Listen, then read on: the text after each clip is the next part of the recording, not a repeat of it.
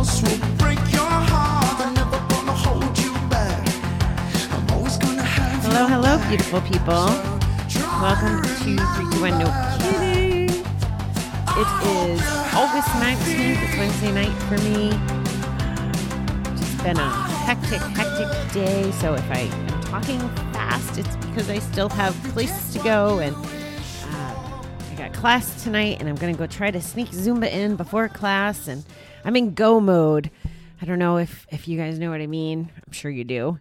But I'm in that kind of mode, and if I'm talking fast, my apologies.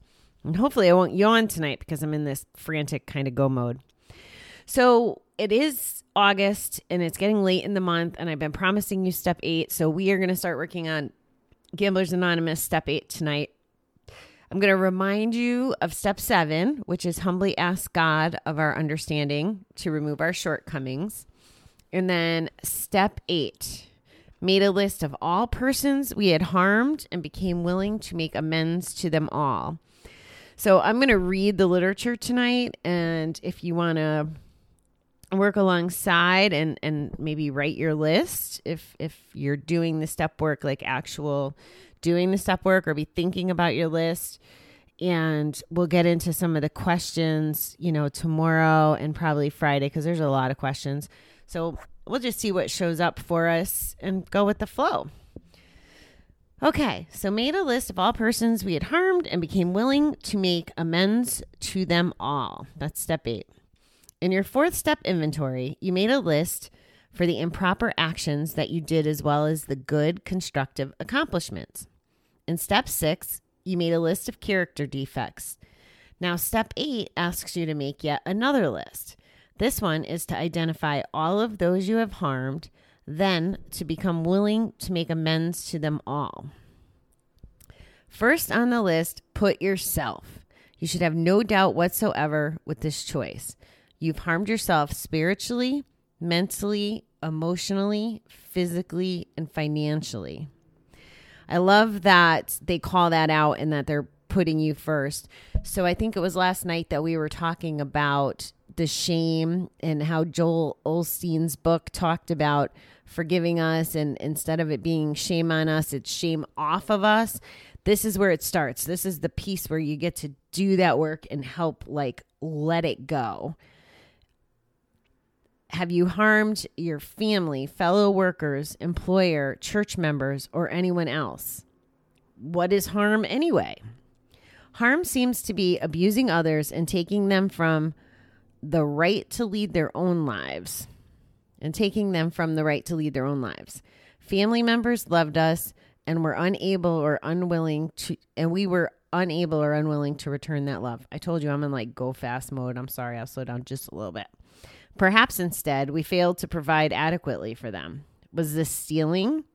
Perhaps as the addiction progressed, we stole anything we could from our family and from anyone that was available.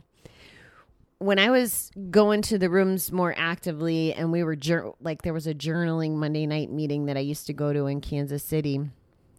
And we talked about this way earlier in the show too, but this stealing from your family, I want you to think about this as more than just money. We steal money, but are we stealing memories? Are we stealing time by not being present? Are we stealing opportunity when we're gambling? If we lose a job because we've been gambling, have we lost an opportunity to move our family into a bigger house, or, to send our kid to private school, or whatever those things are? So some of what we have stolen may or may not be tangible. I just want you kind of thinking about that, because we're going to forgive all this stuff. So I want you to make sure you identify all that stuff we need to just get rid of. One thing is certain. We stole time, and this never can be regained. Oh, I didn't even see that coming.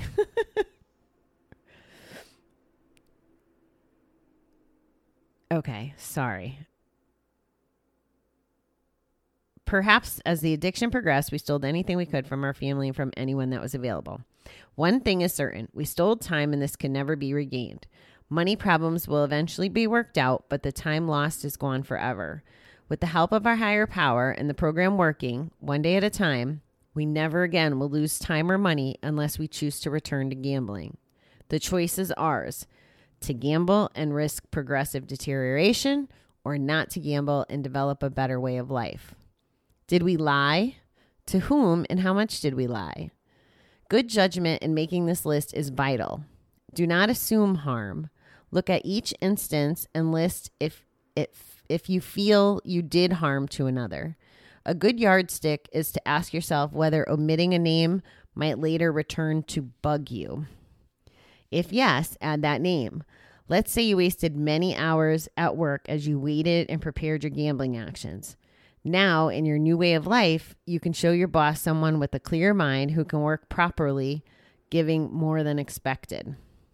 I agree, guys. Let's make this list as thorough as possible. Let's not make up bullshit, but let's make up the list and, again, address this. And if we're on a path to recovery and we're moving forward in life and we're starting to apply those principles of a bet-free life that is filled with, trying to make the right choices, not perfect choices, just trying and growing and moving forward.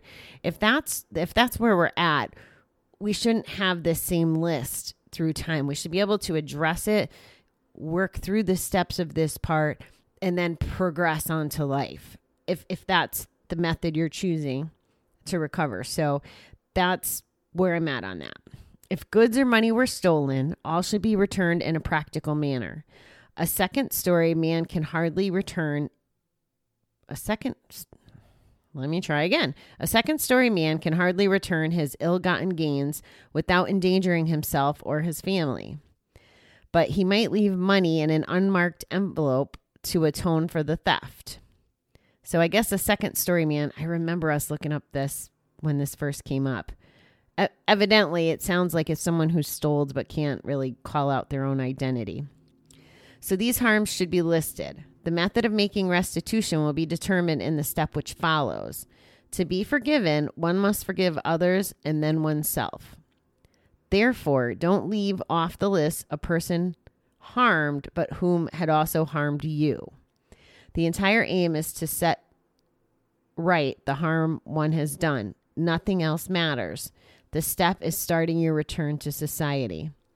Properly done, all fear will dissipate and you will be free to talk and move about as a normal person. The list should include everyone you have harmed. After having the willingness to make amends, you will be able to resume a beneficial role in society, usually for the first time in many years. So, of course, this is going to apply to different people in different situations. But I'm going to challenge you to think about it. And like I said, if you want to make a hard list or a mental list, whatever it is, we'll dig into some of these questions tomorrow and explore step 8 a little deeper. I think it's important that we, continue every month to look at this and address this stuff. So that is where we're at today, making our list of people we have harmed. And I think part of the secret sauce too, guys, is not just the people we've harmed, but really thinking about it's part of our healing and moving forward. It's really important to get past all this stuff. This is one of the ways to empty our bucket of all the negative shit. And the negative shit needs to go. I think we all agree on that. So that's where we are, my beautiful people. I am going to run because I got to go to Zumba. And I will be back in the morning. Thank you for listening. I totally appreciate you. Have a good night.